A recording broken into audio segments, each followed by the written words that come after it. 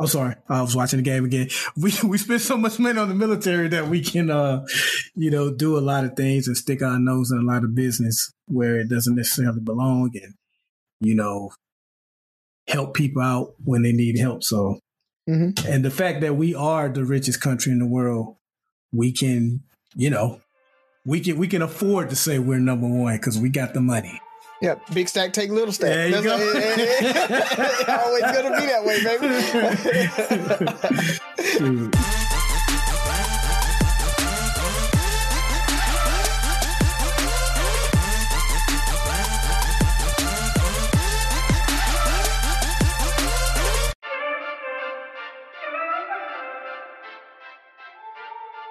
What up, what up, what up, what up? It's Three Brothers No Sense. I am Tavares Ferguson, a.k.a. Ferg, joined my co-host, Buff and Rozzy.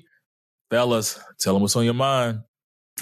As we're recording right now, I'm watching the Heat Lakers game 5. And at halftime, Heat holds small lead.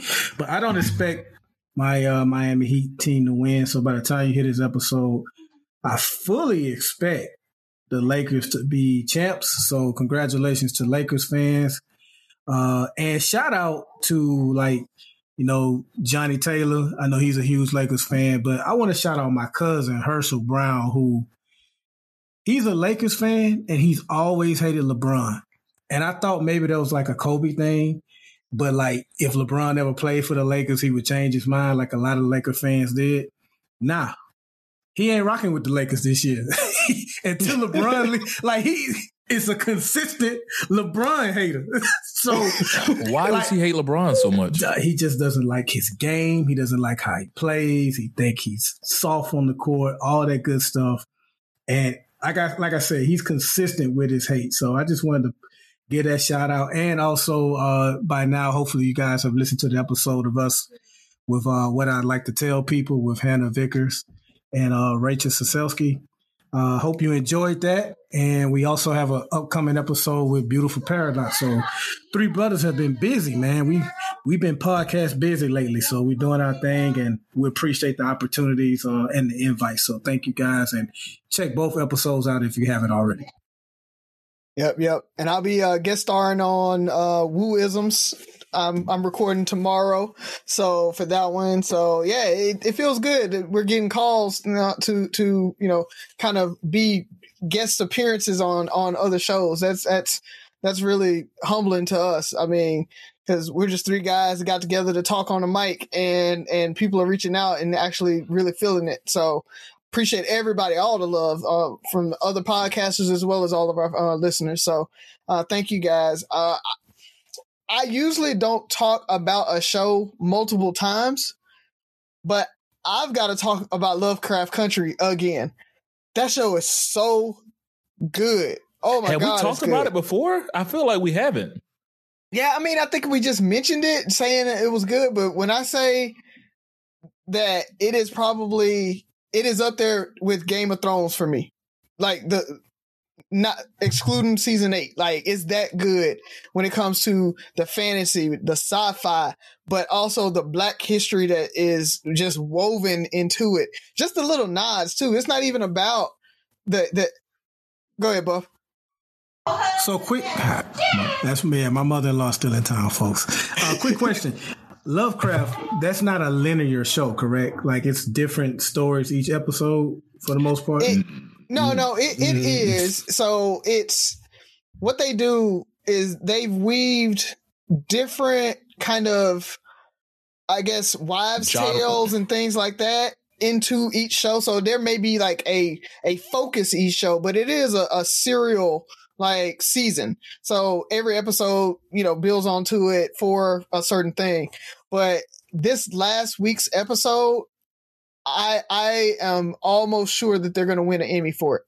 That's how good that episode was. From the makeup, from the story, the directing, the writing, everything about that episode leads me to believe that they will get an Emmy for it. So if you haven't watched it, man, go out, check that out. Because again, like I said, the nods to history when they talk about who was that? The first black woman to ride cross country on a motorcycle. That was the episode before. That they just have a nod to her. Like it's just she's just in the show. Now it have nothing to do with anything, but you just see her. And so little stuff like that. You know, we talked about Emmett Till being in it. So they do that, and this is another spoiler alert. 30 seconds skip if you don't want to hear about it. But the way that they took a white woman and put her in the same situation that Emmett Till and showed it, I feel like that was a way to make it hit home for white people, because you have a white woman going through that exact same thing. So being able to just show things like that, it's just magical how they're weaving that story together. It's so good. Yeah, that show is crazy. And you took the politically correct way. That show was nuts, man. Them two little girls me up. I ain't gonna lie. I'm like, yeah, Topsy and Bopsy, man. Yes. Yeah. And so once again, little historical fact, Topsy and Bopsy, they took characters from Uncle Tom's Cabin.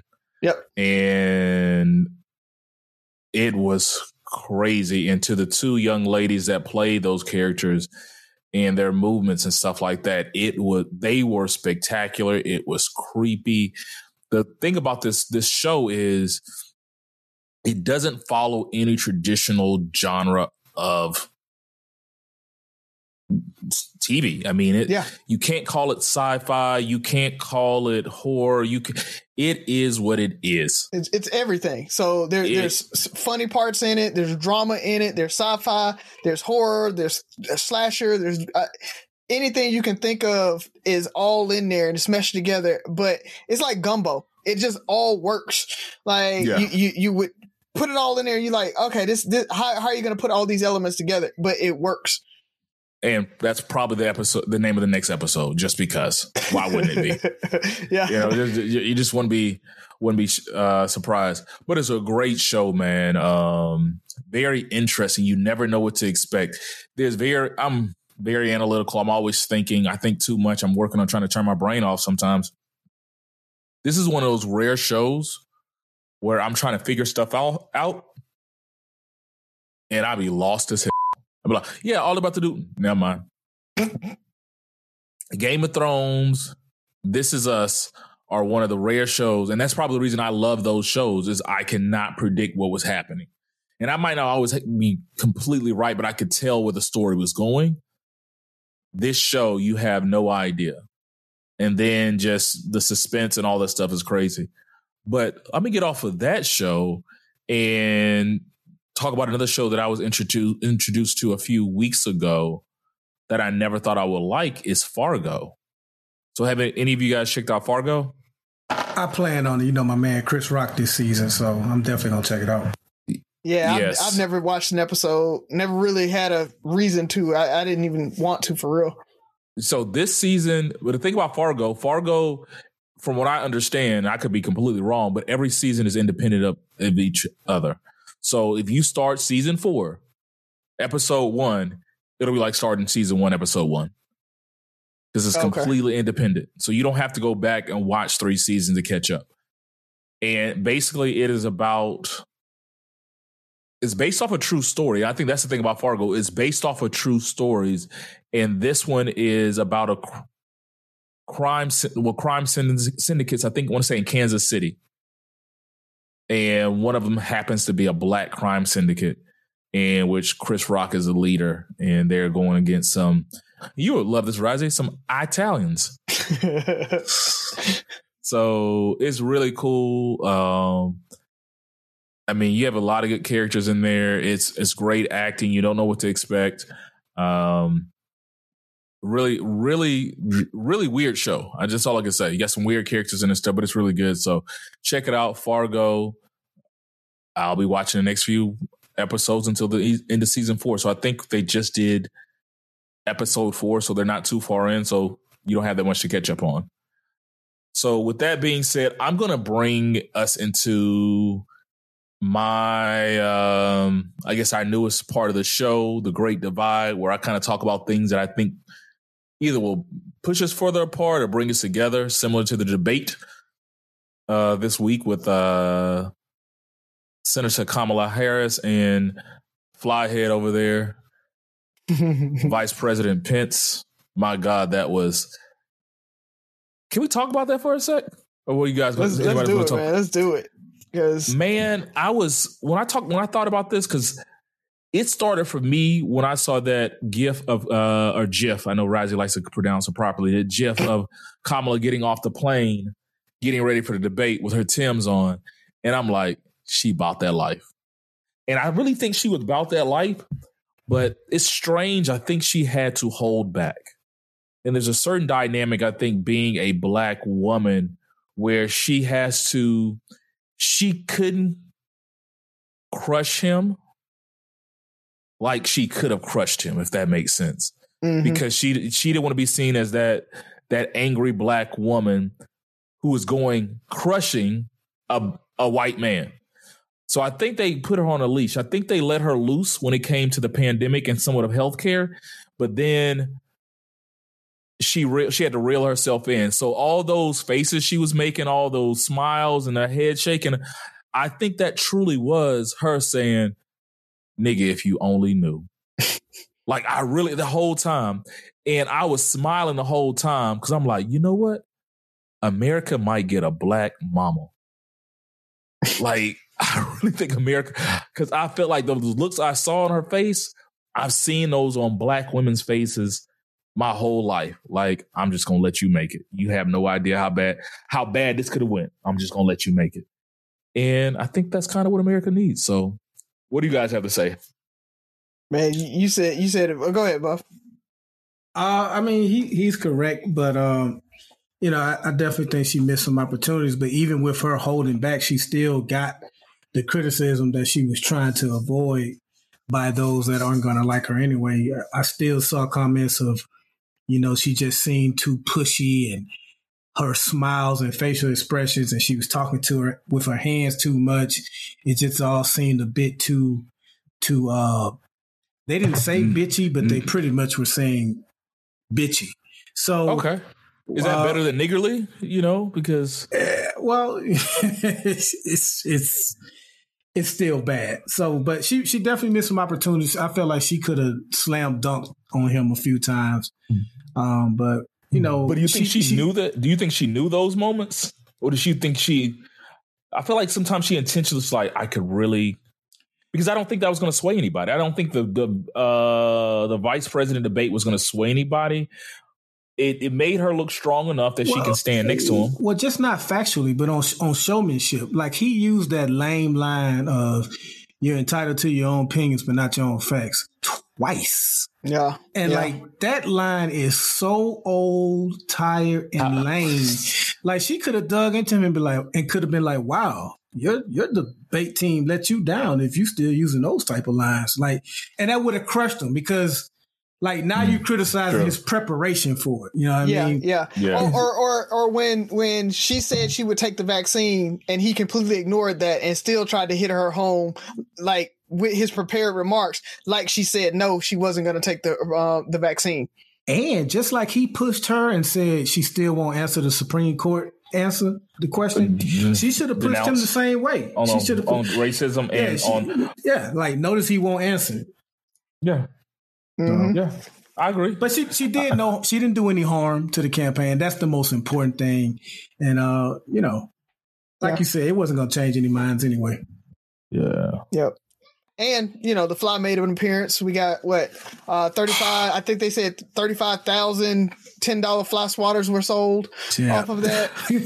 The best memes were like when they had the Flies watching TV, like, oh, he really did that.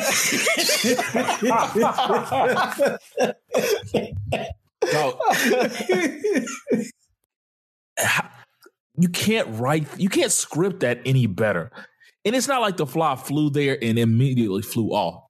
The Fly was there almost a good 2 minutes, dog. Like, he was just sitting there like, oh, hey, Kamala, if you're not here for that shit, I am. Like, he was just sitting there like, does this nigga have a fly on his head? Cause just like it was. What was funny was there's moments that bond us as Americans. Like they're like, do you remember where you were at when this happened? I think we all will remember where we were at. We all saw this at the same time. So like, okay, hold up. Is that a fly? Like everybody in the country that was watching this debate, everybody around the world that was watching this debate at the same moment was like, hold up. Yeah, the fly trended on Twitter within 2 minutes. And while it was still on the head. That is the best part of social media. For all the criticism we give, when moments like that happen, when we collectively are watching the same thing and have the same reaction and can see that reaction all over the place, that is the good part of social media. Yep. Yeah, that had me rolling. But back to the Great Divide, my bad. So this one's easy. I mean, I don't know even how to word this, but I don't trust people. And I just thought about it. Yeah, I think you might be one of these people, Razi, that sleep with the door open. I don't know why that's a big deal to me. I will tell you, until I had small kids, I didn't, but now I do. And it's weird for me to close my door because of that, because it's like, I don't know. I feel like I need to hear, something's going on with the kids. So I sleep with the door open. I do. That's just, I got kids too, Razi. Not an excuse. I'm but just I feel like you're a true American patriot and you sleep with your door closed, correct? Well, so if it was up to me, we would sleep with it closed. But Tabitha, much like what Razio just explained, she wants to be able to hear anything that goes on in Jasmine's room. So Jasmine's about 27 years old, though, dog. The compromise is we sleep with the door cracked. You know what I mean? So she can hear something. It don't matter how old she is, man. Listen, if Jasmine gets sick in the middle of the night, Tabitha wants to know right away. Like she don't play when it comes to that. So I give it up on that battle. I think I like the door closed, but whatever. Maybe I'm a horrible parent then. That door staying closed. No. See, fire safety says that you should sleep with the door closed. So actually, technically, that's the safest way to sleep. Compartmentalization, Yep. Fire compartments and stuff like that. Because what I notice is, like, let's say I'm visiting or I'm going to somebody's house and we just happen to be staying over. And let's say I get up in the middle of the night, I walk through the house, go to the restroom or something, and I see a door open. I'm like, how dare you? I feel like they're invading my privacy with the door open. I don't know why. It's just like, well, part of me wants to close the door for them. Like, I don't know. Rising, next time I come to your house and you just wake up and the door is closed, that was me. Just let you know. It's just something about it. I don't know why that bothers me. I'm like, that is just wrong by all accounts. But also because I sleep with the fan on 365 and I need that air to circulate and get in that room, and you're letting all the cold air out. Now ceiling fan? Ceiling fan? Oh, wow. Yes. Didn't you just hear what I just said? No. Because I need the air to circulate and I don't want to let all the air out. Like December, ceiling fans on, heaters on. Oh my God. Wait. So the heater's on, but the ceiling fan's on. I didn't say I was getting cold. I need the air to circulate. That's what the ceiling fan does. It circulates the air. You know what central heating and air does that already, right? Nope. No. I mean, I understand back in the day where there was no central heating and air. It does not circulate the air. Remember that heater that like you like burn yourself if you got too close to it? Y'all ever had a floor heater, dog. Yeah. The one that like looked like little bricks inside of it. Yeah. I can understand you had that. You needed the fan because you needed everything to circulate. But that's literally what central heating and air does, is it circulates all of that. Nope. No, I don't know. That's the devil right there. Nah. 365. Razi, that was the worst part about Paris.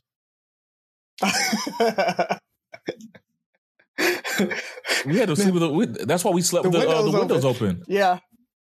But they didn't have any central heating in there, though. So we I need mean, a fan. I just need an airflow. Like I hate ceiling fans. When you think you know somebody. I mean, I hate them so much. Like we took one down at our old house and put a chandelier up in this place. Like, is that the guest room? Ceiling fans give you head colds, dog. Like, is that the guest room we stayed in? Oh no, not that one. This was the old house. No, because I always feel like when I go to somebody's house and they don't, like, I almost get offended again when like I'm sleeping in a room and it doesn't have a ceiling fan in it. Like I'm just like, you let people sleep here? Yeah, you like I'm a pet. Might as well sleep outside. You're on an island with this one. Yeah, I think that's a great divide. I don't. I don't know about the doors. You don't sleep with the sleeping fan. I'm not saying everybody should, but I mean, I don't feel like there's anything wrong with it. I'm not encouraging everybody, but you guys see something wrong with it. That's very judgmental, fellas. It's pretty weird. Why is that weird? I'm just saying, dude. That's because you guys sleep with the door open. Back to my original point. Maybe. Which is why with the door open, you get better circulation in the house. You don't get the benefit. No, because then all the air goes out. No. My house is like sealed, so it doesn't go out. It just circulates within the house. I mean, it goes out into the hallway and every other place. I like my air just to stay. So you're selfish with your air. That's what you're saying.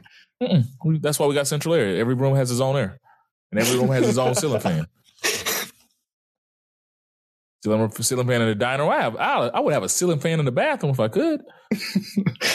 You have that little fan that like just is real loud. I turn it on just because. Do you know that fan is not for when you take a poop? I know. It's supposed to circulate the air when you take a shower. Yeah, when you take a shower. Yeah, but bro, I know. A lot of people don't turn it on when they're in the shower, but turn it on when they Yeah, I mean, it's old black, wives' tale, dad and running water. I mean, there's things you do. So I think that's all I got, fellas. I mean, I can't believe we disagreed on two things already, and we haven't even got to the questions. When you think you know somebody, let's go ahead and pay some bills, fellas. When you need mealtime inspiration, it's worth shopping Kroger, where you'll find over 30,000 mouth-watering choices that excite your inner foodie. And no matter what tasty choice you make, you'll enjoy our everyday low prices, plus extra ways to save, like digital coupons worth over $600 each week. You can also save up to $1 off per gallon at the pump with fuel points. More savings and more inspiring flavors make shopping Kroger worth it every time. Kroger, fresh for everyone. Fuel restrictions apply. What's good, Sophie? Nothing. Did you go play the Top Golf today? Yeah. Did you win? I don't know. Tell Daddy to let you win next time. Oh, yeah. Daddy has no idea what we're saying. It doesn't matter. Hey, ask Daddy, can I hold $1 since you won't let me borrow $1? Can Ferg have $1? No. And he's supposed to be my best friend. No. He's supposed to be my best friend. He won't even let me have $1. Isn't that messed up? No. It's his money and he has to work for it. I work too. I work hard. That's how you get your money. Now use that money to get what you want with that $1. You know how hard it is to ask people for money, Sophie? That's hard work. No, it isn't. It's just asking someone for money and getting what they work for. So do you work for your money? I work for some of it. Some of it, and I work for some of mine too. Yeah, so go back to work and you'll get more money. Sophie, you have a horrible attitude today. You know that? No, I don't. You have a horrible attitude today. No, I don't. Sophie, give me a good joke today. So let's get back on good terms. What kind of bagel can fly? Pompey. What kind of bagel can fly? I heard you, Sophie. I'm thinking. Man, that attitude I was talking about a little while ago? That's it right there. No, you got anything, Byron? I got nothing. I got nothing, Sophie. What you got for me? A pale plain bagel. Oh, there we go. Okay. Okay. Very nice. Very nice. Nice. I was trying to go poppy seed, Mary Poppin. Yeah, I was thinking about seeds or something too. Yeah, I'm just. She's hilarious. Mm-hmm. She still won't give me $1 though. That's messed up. Yeah, the exchange. It's almost like ask daddy. You know I ain't giving it to you. That's messed up, bro. No, I'm broke, man. There we go. Had this conversation multiple times today. Not broke. All right, fellas. Well, I guess we're back. Let's get into the questions. I think I'm going to keep it light today. I might actually make mine a little theme oriented because I want this to be a one-term president, a one-hit wonder. Name the top 3 one-hit wonders, or I thought they would have been bigger than what they were. So that means they might have had 1 or 2 songs you thought they were about to take off and they just disappeared of your time. Well, I think the greatest one-hit wonder, even though he had 2 hits, but Ice Ice Baby is probably the greatest one-hit wonder, but Go Ninja Go went hard. So he's a 2-hit wonder. As far as those I get that. As far as people that I thought would have a bigger career than they did, Keith Murray, The Most Beautiful Thing. What's my man name? Drag On. They used to be with the Rough Riders. Rough Riders, yeah. Yeah, really, really good rapper, man. The most beautifulest thing. You talking about the most beautifulest thing in this world is just just like that. Yeah. So those 2 come to mind as far as who I thought could have been bigger. I'll try to give you another one-hit wonder, but right now I'm sticking with that Ice Ice Baby. We got it. We got to bring up Mobile. We got to go through and throw it out there. Rich Boy. I really thought Rich Boy was going to be able to come back because Boy Lookin' Here actually went kind of hard. And never heard of it. So you never heard of Boy Lookin'? Yeah. What? Oh, yeah, he go hard. That was his follow up to his third single was good too, man. Yeah, I like this third single. But that was the thing. I think it was good because we were in Mobile, we knew and we heard it, and he got a lot of airplay for those follow ups. But nationwide, I think he kind of fell off with that. So no, it's not kind of. He fell off. Nobody heard it. Well, yeah. But I mean, he stayed up on the A/B list for a little while after that. On BLX, he was hot in BLX. Nah, he was like at the BET Awards he made it up and stuff. Yeah. Cats in DC knew him. So. Okay. Yeah. So I'd go with him. I'm sorry, y'all. I'm still watching the Heat game. My bad. Go ahead, Razzie. My bad, dog. The other, I'm trying to see, like top 3, because there's so many one-hit wonders out there. And by this, I mean like, because I'm thinking of songs that. They were hits, and if you told somebody who wasn't from our generation, they might never have heard that song. You know, that's what I'm thinking of. Like, I'm gonna give you mine after you get your 2, and I'm gonna tell you, and maybe you guys might change it because I think everybody knows Ice Ice Baby, but I might change that a little bit. Just like if you weren't born in the early '80s and was a teenager in the '90s, you might never know this song. Sir Mix-a-Lot. That's a great one, baby. That's every. That I get it, but that's what one hit wonder is, though, right? Like, yeah. Their song was huge. You're not a hit if you don't go down and like if you don't. I thought he was going to be able to come back with more, right?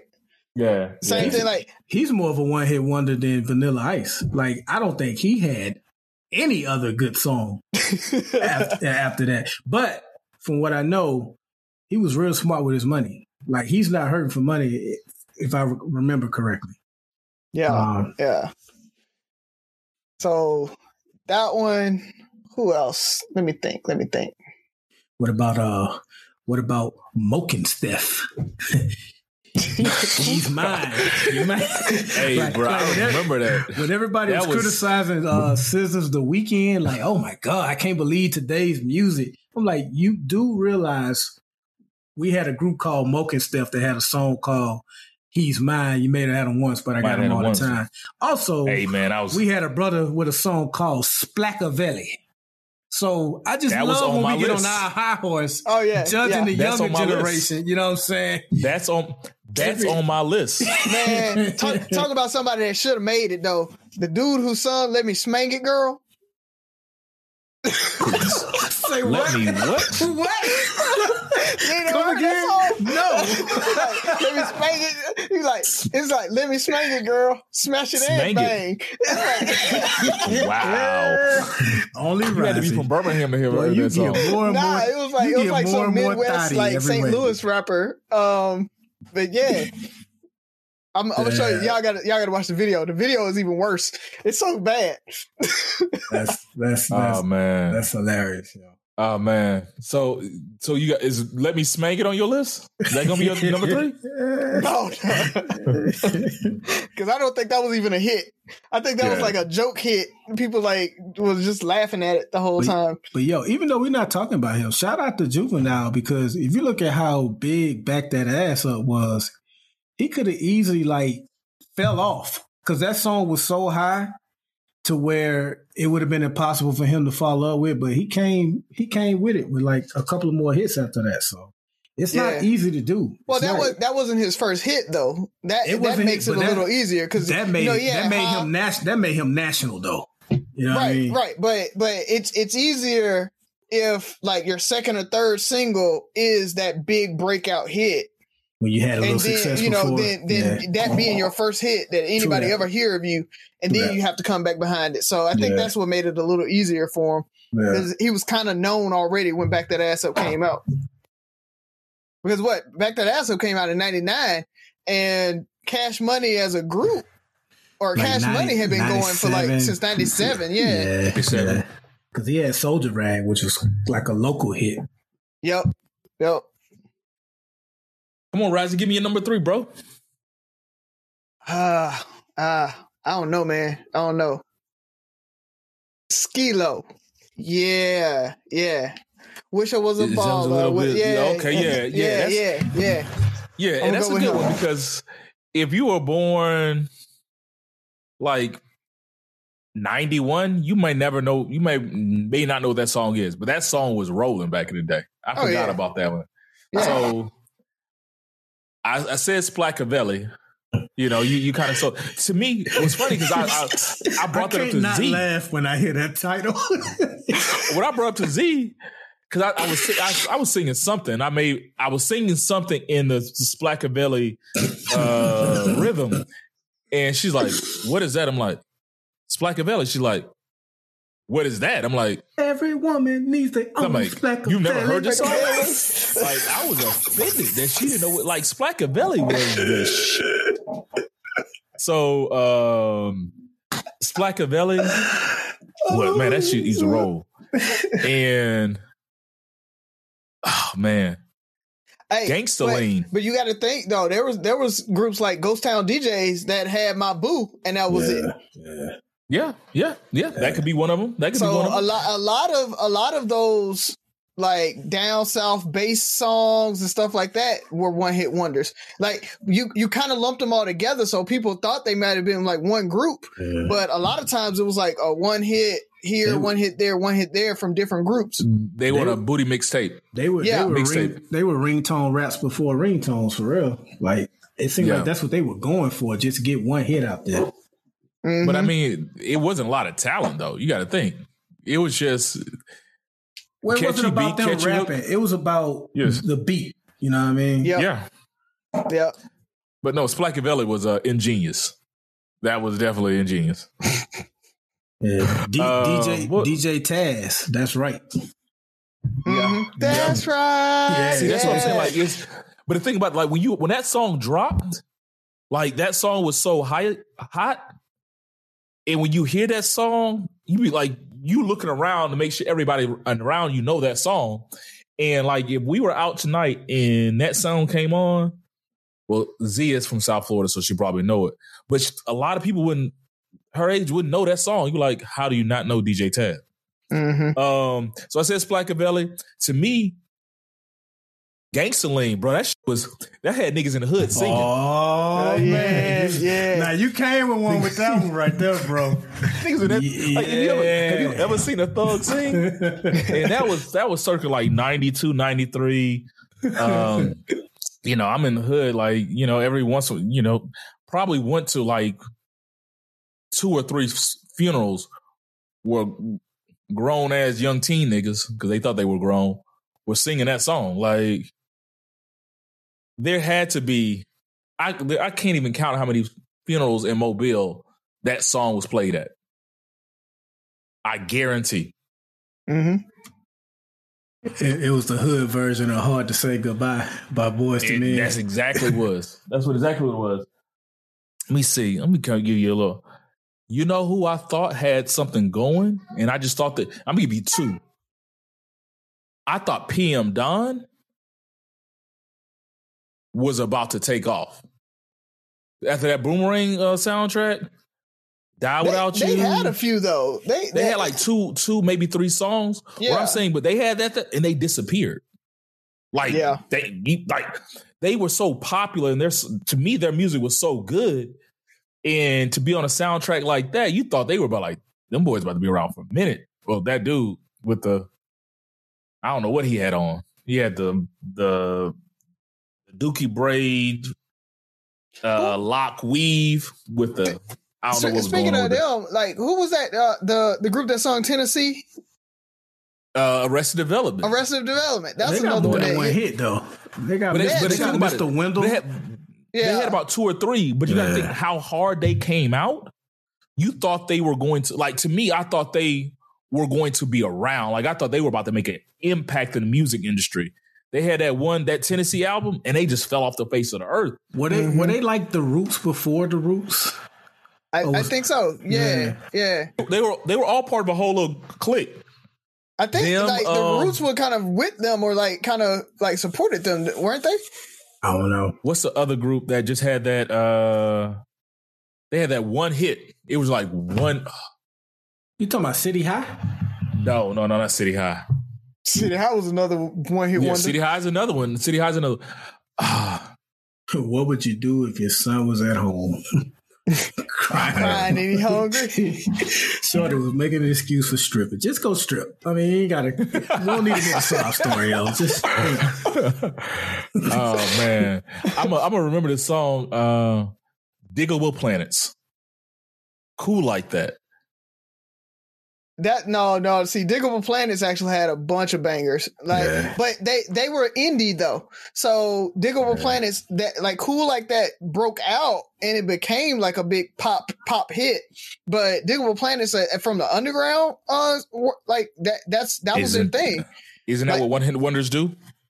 Like no, I think like when I think of a one hit wonder, I think of somebody who tries to stay mainstream and just doesn't make it. Like Diggable Planets, for me, I felt like they had a bunch of albums and one song made mainstream, but they weren't chasing that. Like they were like whatever, and they still kept doing what they were doing.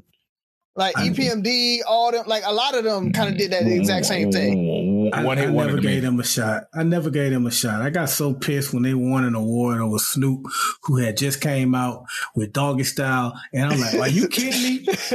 And hey, that song I never goes gave hard, them bro. a chance. EPMD, man, they went hard. That song was so hard, bro. That song not EPMD. I'm talking about Diggable Planets. Diggable Planets. Oh, yeah. Diggable Planets. That's cool, bro. That was. Man, they had that little British horns, vibe. It was not goes better. hard. Hey, Roger, bring in the show with that just to piss Buff off. Bring in the show with that just to piss Buff off. And you know, for me, that's hard because like Snoop is like my favorite rapper of all time. Like so, I go hard with Snoop, but it's still that song goes hard. I'm just saying, bro. Diggable Planets was well, that one song. That one song. If you put on a Diggable Planet song right now, I'd be like, oh, this is nice. Who is this? This reminds me of that group. What's their name? Oh man, so we just probably named about 15. But I say all that to say,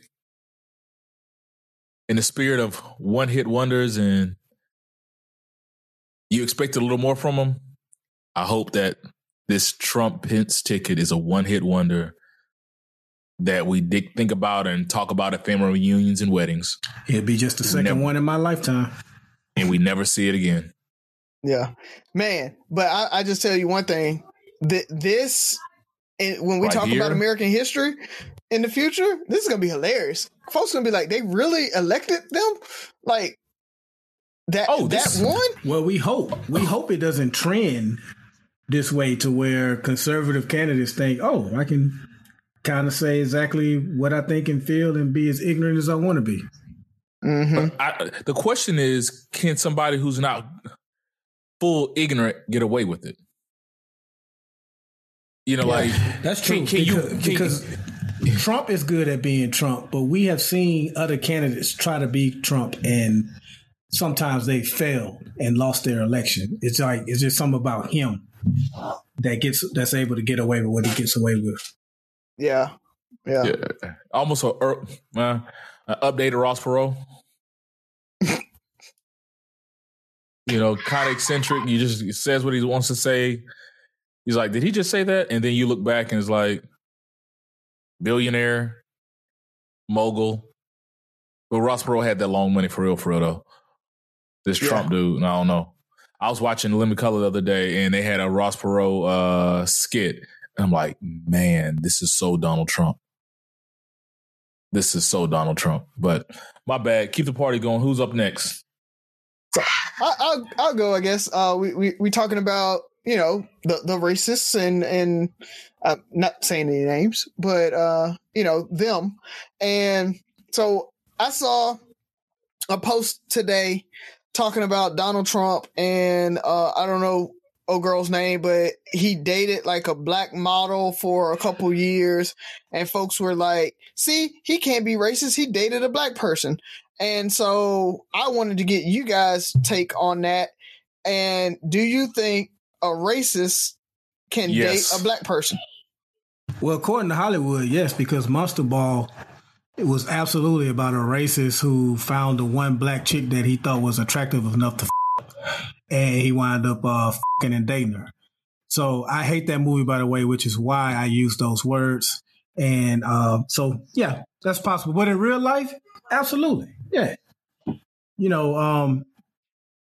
Being racist doesn't mean you necessarily hate every single black person you come across. It just means in general, like, I don't know if you guys saw it, but on our Instagram page today, I posted a video where this lady was like interviewing suburban white people. And she interviewed this white woman and she was like, why don't you want low income housing next to your neighborhood? And she was like, well, Section 8, those type of low income renters, they tend to, be single moms and have a lot of kids. And I feel so bad for saying this, but they usually don't take care of their property and they can be loud. And I just prefer they not be near me. And the lady was like, well, shouldn't they have access to the same schools that your kids go to? She was like, yeah, I hear that, but I just don't want them near me. So she was nice about it. So just with that attitude alone, I'm sure she saw a brother that she thought was attractive enough. She would date him, but still feel how she feel about black people. Well, I think that's just a crazy question because I think we have this caricature of what a racist is. Like we have a stereotypical racist in our mind. We think of a card-carrying member of the KKK and who is birthing future Proud Boy sons and all this. Like there's different levels to all this. There's different levels to all this. We had a few episodes ago when I kept talking about we were the acceptable Negro. There's a lot of racists that probably love us at work 9 to 5 because we are in their vision what they want other blacks to be or look like, so they're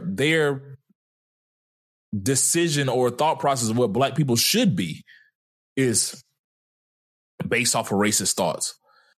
There's probably hundreds of racists married to NBA players and NFL players today that would not date that person if they weren't who they were. I just think that they want to put races in this one little bubble. And that's why I think Trump and Pence want to denounce systematic racism, because it's like, yeah, there's not that many people who fit this caricature or stereotypical racist.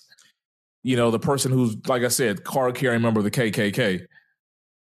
But yeah, you can date a black chick, and his thing is probably fantasize about dating a black chick because he's never dated black chicks. He never thought he'd be attracted to a black woman. And even though it wasn't dating, we know slave masters slept with their slaves all the time. So, you know, it's just off that premise alone, we know it's possible. Yeah. Yeah. And who can't love a black woman? They're fucking beautiful. Okay, how racist you are. Yeah. And especially if you're already misogynistic, where you already feel like women are beneath you anyway. So it's no different any woman, like, you know, dating a white woman and a black woman from that perspective. But I agree with you, Ferg. I think it's that caricature or that idea of the racist that's out there. I hate all black people and everything. Like, going back to my conservatism is racism comment. I don't think there are a lot of racists out there that don't know they're racist. They feel like, oh, I give everybody a fair shake. I don't hate black people, or whatever, or I don't judge people by their color. But at the same time, they support those systems that they know disproportionately affect the black people. They know that, okay, it's easier for me to get a loan, or it's easier for me to get into a school, and they're cool with that. They promote that. They're down for all the things that give them that leg up, or they ignore it. And I look at that as just as racist as the person that, you know, takes it actively, engages in it. So I think those racists, can definitely be racist and at the same time date a black person. So from my perspective with especially Trump in this situation, he was dating that exception to the rule, right? He was dating a black model, like Ferg talked about, that exceptional Negro, right? He's like, she's the exception. She's not like that, but that doesn't mean he doesn't think black people in general are less than, or he doesn't think that white people are better than black people. Even if he will date one of them, he still thinks that he's better than that other person or that other race. So I definitely think that you can be racist and still date a black person. And along those lines, especially saying I have black grandchildren or Jewish grandchildren, Pence, that doesn't mean that you can't be racist. So I've seen him had the nerve to act like he was offended. Yeah. It's like that doesn't make you not racist because that you have those. Because the problem is what you're doing is you're setting up a system that's going to make it harder for them, and you're ignoring it because you sit there and say that there's no such thing as systemic racism, knowing that it is. Because I definitely think they know, and they choose to ignore it. So that's all I had. A quick question, but that one kind of I want to make this very clear though. You can have black friends and be a racist. You can marry somebody black and have black kids and be a racist. You can vote for Obama and be a racist. If you can't just accept black people for being who they are, and they have to fit in a certain mold for you to accept them, then you're just racist. Doesn't mean you're a bad person. And I think that's part of it. Is like there's parts of you that just, we all need to work on something. I'm working every day to be a better, be a better husband, be a better father, be more in tune to women's rights and things that they're going on in their world and other people that don't necessarily directly affect me. I have to be more open to their situations as well. I'm working on it. I admit those things. I'm not a bad person. I don't think all races are intentionally bad, but I don't think because it doesn't indirectly affect you, you just let it happen. So yeah, you can have all those things. You can still be a racist. But if you vote for Donald Trump, you're a bad person. Point blank. I said it. Sue me. So, Byron, go ahead and cuss real quick. I know you want to cuss. Well, we'll see what happens. I think I mentioned on the last episode or a couple episodes ago that I would be going to a town hall at my job that was on race and law enforcement. And I did get to ask a question. And because the introduction to my question was so long, I'll spare you guys all that. I'll just let the listeners hear the very first line of my question in a room full of, it was quite a few white people in there and a panel full of chiefs of police. And the introduction to my question was, law enforcement was created to make white people feel safe and keep black people in check. And then I went from there. And my ultimate question was, what is law enforcement on a national level doing to earn the trust of black people?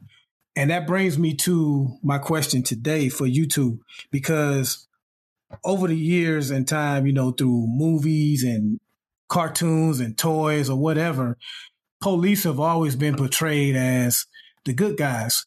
And I think that definitely means something, because I think that plays a part into why it's so hard for so many people to accept that there are way more than a few bad apples. There's a lot of bad apples in these police departments that we need to get rid of, and a lot of bad practices. And I think because of what we've been taught, it's been hard to unlearn that. Similar to America is the greatest country in the world. And Razi, several months ago, you said that in a response to one of the questions or in your answer or whatever. I didn't catch it at the time when we were recording. When I was listening, I was like, man, I would have pushed back on that. So my question to you is, do you both think that America is the greatest country in the world?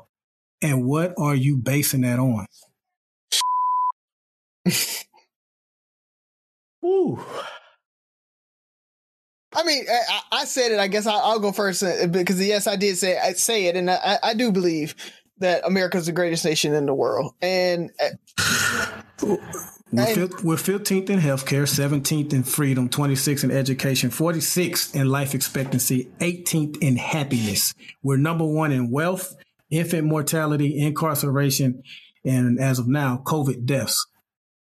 So I'm interested to hear what you're basing it on. I hate you sometimes. I remember, stats, nigga. I remember, what was that on the newsroom where he had that monologue about that, and that was so amped. Long ago. I had to make sure I had some current figures. Yeah. So I think it's America's ability to adjust and change. It's slow, it's painful, but America will adjust and change. That's really what I think makes America the greatest place. Like that number 1 in wealth and economy and the economy of it all. You do have that ability. You got to think about being able to go into Europe or one of those other countries. Like you can't go into Denmark or into Sweden where they do have, the happiest place to live, but you can't go there and just take advantage of that. You can't go over there, get a job, and just boom, I'm living in the happy place. It's one of those things that because America is this melting pot and we're not homogeneous like a lot of those those other countries, that it's hard. Homogenous but for that, the thing is, it's a little bit easier for them. And they're smaller. You got to think when we could be the happiest state in the world. We could be the happiest county in the world. France is the size of Alabama. It's a lot easier for a European country to say that they are much happier. Canada has, I think, the same population as the Southeast. So as large as it is landmass wise, they have a very low population. So there are dynamics there that make it a little bit more difficult for us to come together. I saw a study that said that America generally has 7 different sub-countries under it that would make more sense if we were broken up into countries. Like things like that. If the South just wanted to be the South and didn't have to deal with making sure that the rest of the nation was good, I think the South would be happier. The North would be happier if they didn't have to deal with the South. Let's be honest here. So, but California could be its own country, and California would be awesome because it has this, third largest economy in the freaking world. So California could do it by themselves. But the thing about it is we are one nation. And I think that's what makes us like a great nation. And for all that's bad that we've had in our past, what we're going through now, a lot of those other countries are doing the same thing. Black people feel the same way in France. Black people go through the same things when they go into Italy and other countries like that, those white countries. And then you look at Africa, colonization and what the white man has done to Africa as a whole continent, they're still dealing with all of that. So they've been raped and stripped of their resources and everything. So it's very difficult for them to be great nations. So not their fault, but it's hard for them. They're still, a lot of them are still considered developing nations. And it's literally because they were developed. They got stripped of all of their wealth. And now we call them developing because we haven't let them actually develop. So, we've screwed a lot of countries. A lot of countries have been screwed by other countries. But when it comes down to it, I still feel like America is the greatest nation in the world. Brother Ferg. Idealistically, yes. Because America is built off of hope and the American dream. I'll agree with you on this, Razi. What makes America... I can't bear to say that. I got to think of another word. Different. Awesome. Just say awesome. No, I can't even say that. What makes America America is the fact of that American dream, because there's always a chance. It's like, I think of that Jim Carrey, Dumb and Dumber. So you're saying there's a chance. In America, there's always a chance. There's always a chance to change your life. That's why we have the lotto, because people are living off of hope that they can change their luck one day. People from all over the world come here with the hope that there's always a chance. And we know that the top 3% have 90% of the wealth? Isn't that what it is? Or something along that line? Roughly, yeah. Yeah. America has a lot of difficulties that other people don't have. When you go to these other countries, the majority of the when you talk about majority and minority, there's definitely a big difference, and most of them are very homogenous, like we were saying earlier. So it's easier to make exceptions, get along. When I walk in a room and I have on a decent looking suit and I'm black and everybody around me looks the same way, it's a lot easier to get along, and we have maybe less things to separate us. Got to think, America, you're African Americans, you're Chinese Americans, America is all about separation. Even we were talking about the fact that the South could be happy, California could be happy. Texas talks about it every 10 years about seceding from the Union.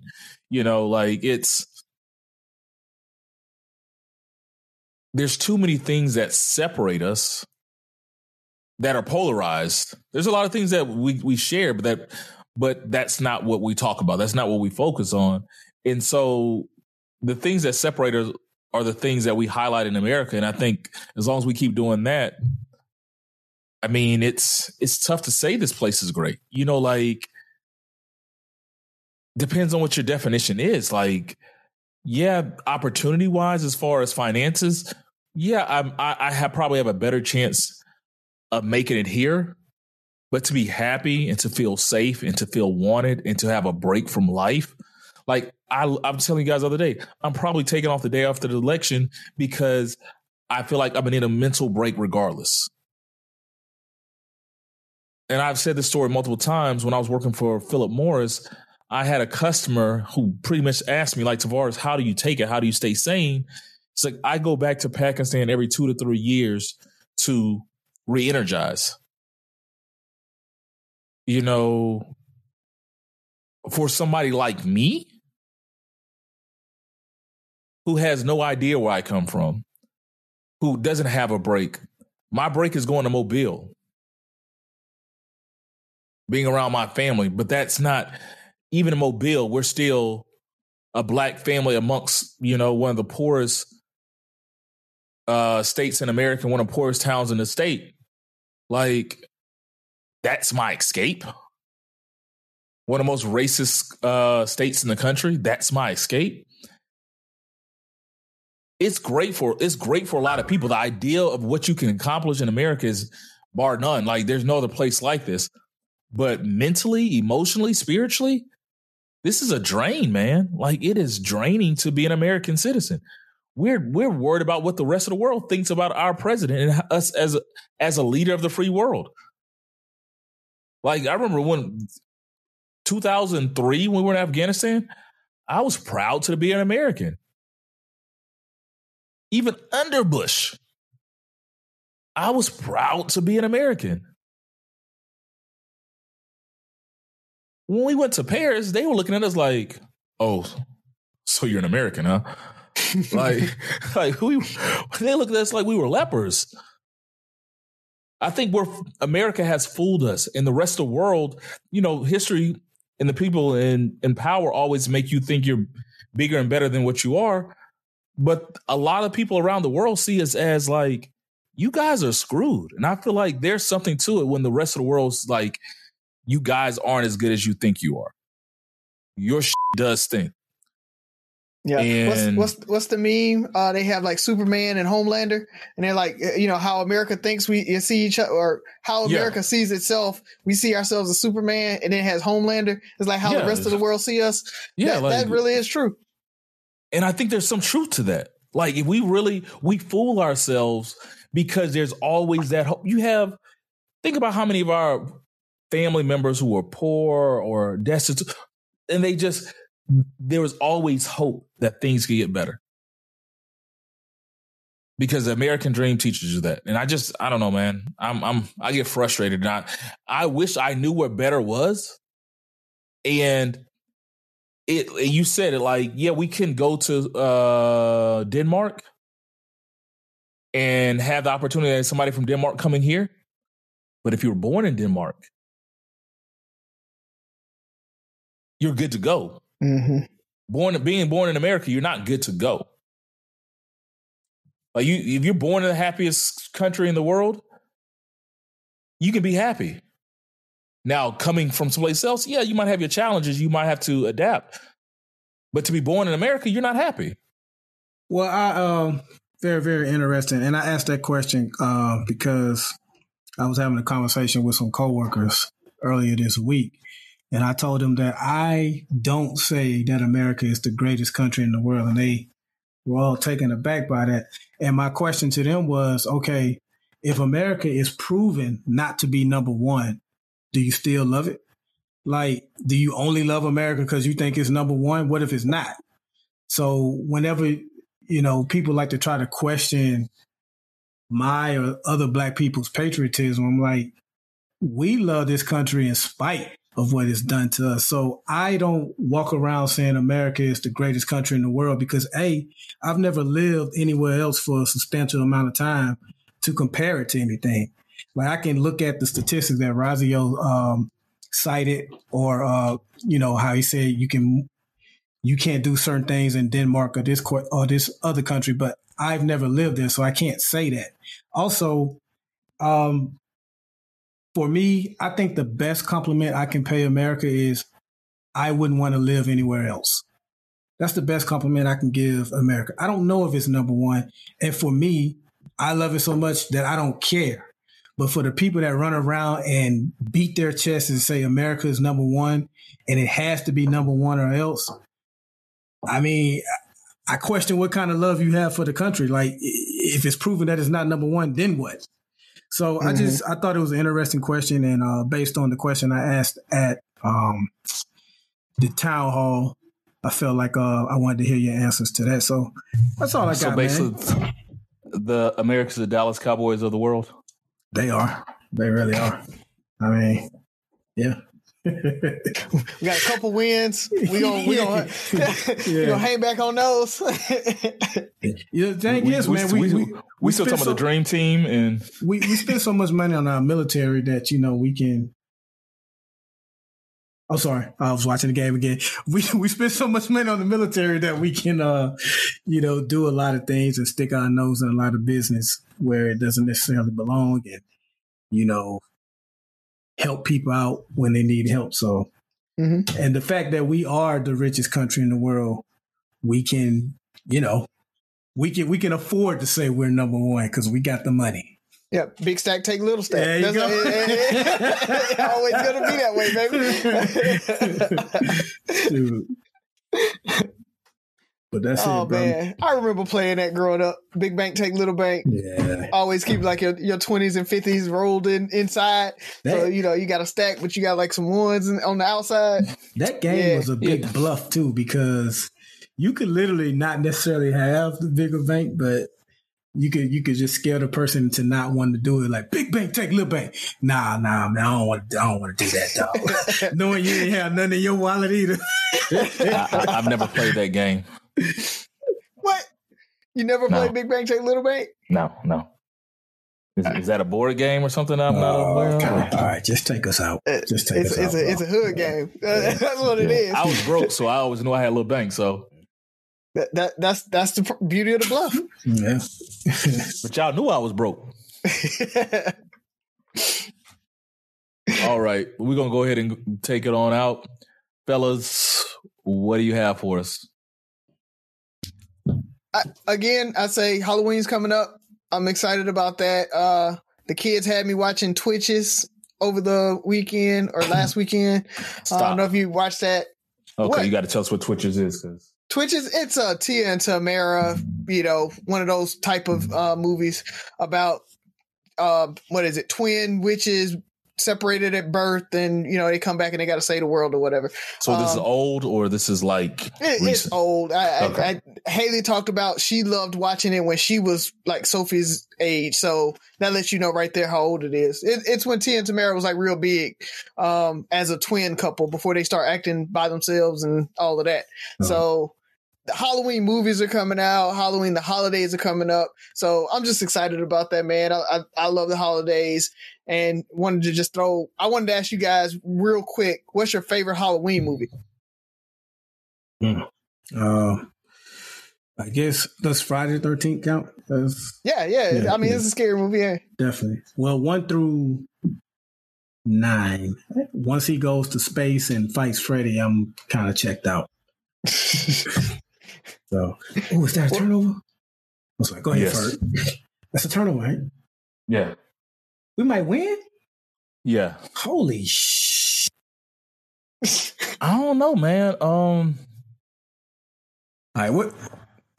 I will say why Ferg is thinking Halloween with Michael Myers. Mm-hmm. That's the first movie that scared me as a kid. Like, I watched Freddy, I watched Jason. I thought they were fun and cool.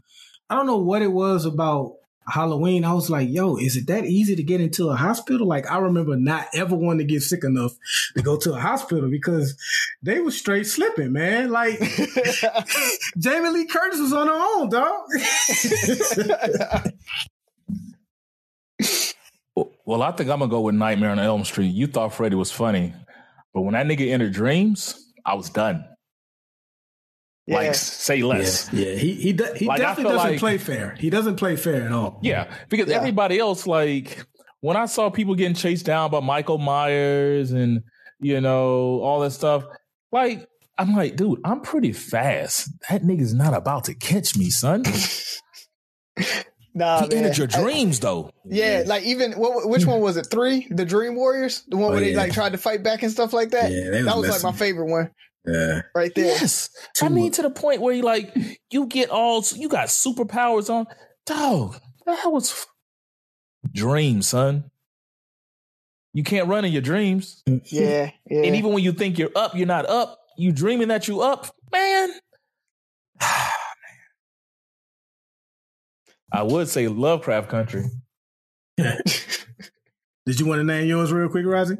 Yeah, Halloween is mine too. Yeah. So yeah. And the little theme song, like that Mr. Sandman. Like, there's nothing scary about that song. But to this day, I'm like, oh, congratulations, Buff. All right, man. That's what's up. Whoa, wait a minute, Ferg? You trying to jinx me? No. Okay, all right. Oh, maybe my phone is a little bit behind yours. But real quick, man, so we can get out of here. Today, I want to give a big shout out to my wife. And this just happened to be sheer timing. So earlier today, I made a post about my mom because it's breast cancer awareness week and domestic violence awareness week. And so I made a post about her on our page, just to like bring awareness to that and just let the listeners and followers know why it's so important to me. And then later today, when I get home from work, you know, I'm like watching CNN and flipping between that and ESPN. And my wife tells me to come outside real quick. And I go outside and it's like my aunt and my cousin. And of course, her mother is still up here as well. And my daughter, they all outside with like a whole bunch of pink balloons. And it's like, you know, in honor of Breast Cancer Awareness Week and for your mom, we want to say a few words about her, and then we're going to release these balloons into the air. Complete surprise to me. It meant a lot. My wife is not the type of surprise plan type person. She does not do that. She feels like she's not good at it. So I really appreciated the gesture, and everybody said something about my mom, and I know she looked down smiling on that, man. That meant a lot to me. So I just wanted to give a huge shout out to Tabitha, my cousin Kristen, and my Aunt Delia, and of course my mother-in-law and daughter. I really appreciated that. And just the timing of it again, like I made that post and then for them to do that on the same day, it meant a lot to me. Well, man, you know I can't follow that up. But see, that's why I wanted Rozzy to go first, because I knew I was going to go serious. Well, it is Breast Cancer Awareness Month, so I'm going to leave it like this. You know, love your people, love them while you got them. To all the beautiful women in our lives and just people in our lives that have battled cancer. And I call it battling cancer, and there's no losing. You know, they battled. You're loved, you're remembered. Take time this week and over the month to remember them. It's serious. To my Aunt Darlene, who was like my mom away from home when I was going through some things. Yes. To Miss Hazel. To everyone who's lost someone through this battle with cancer of some sort. You know, our hearts are with you. Remember them during this month. This is Three Brothers No Sense. We're signing off. Listen, like, share, subscribe, comment, and most importantly, listen again. Talk to you next week. Go Heat.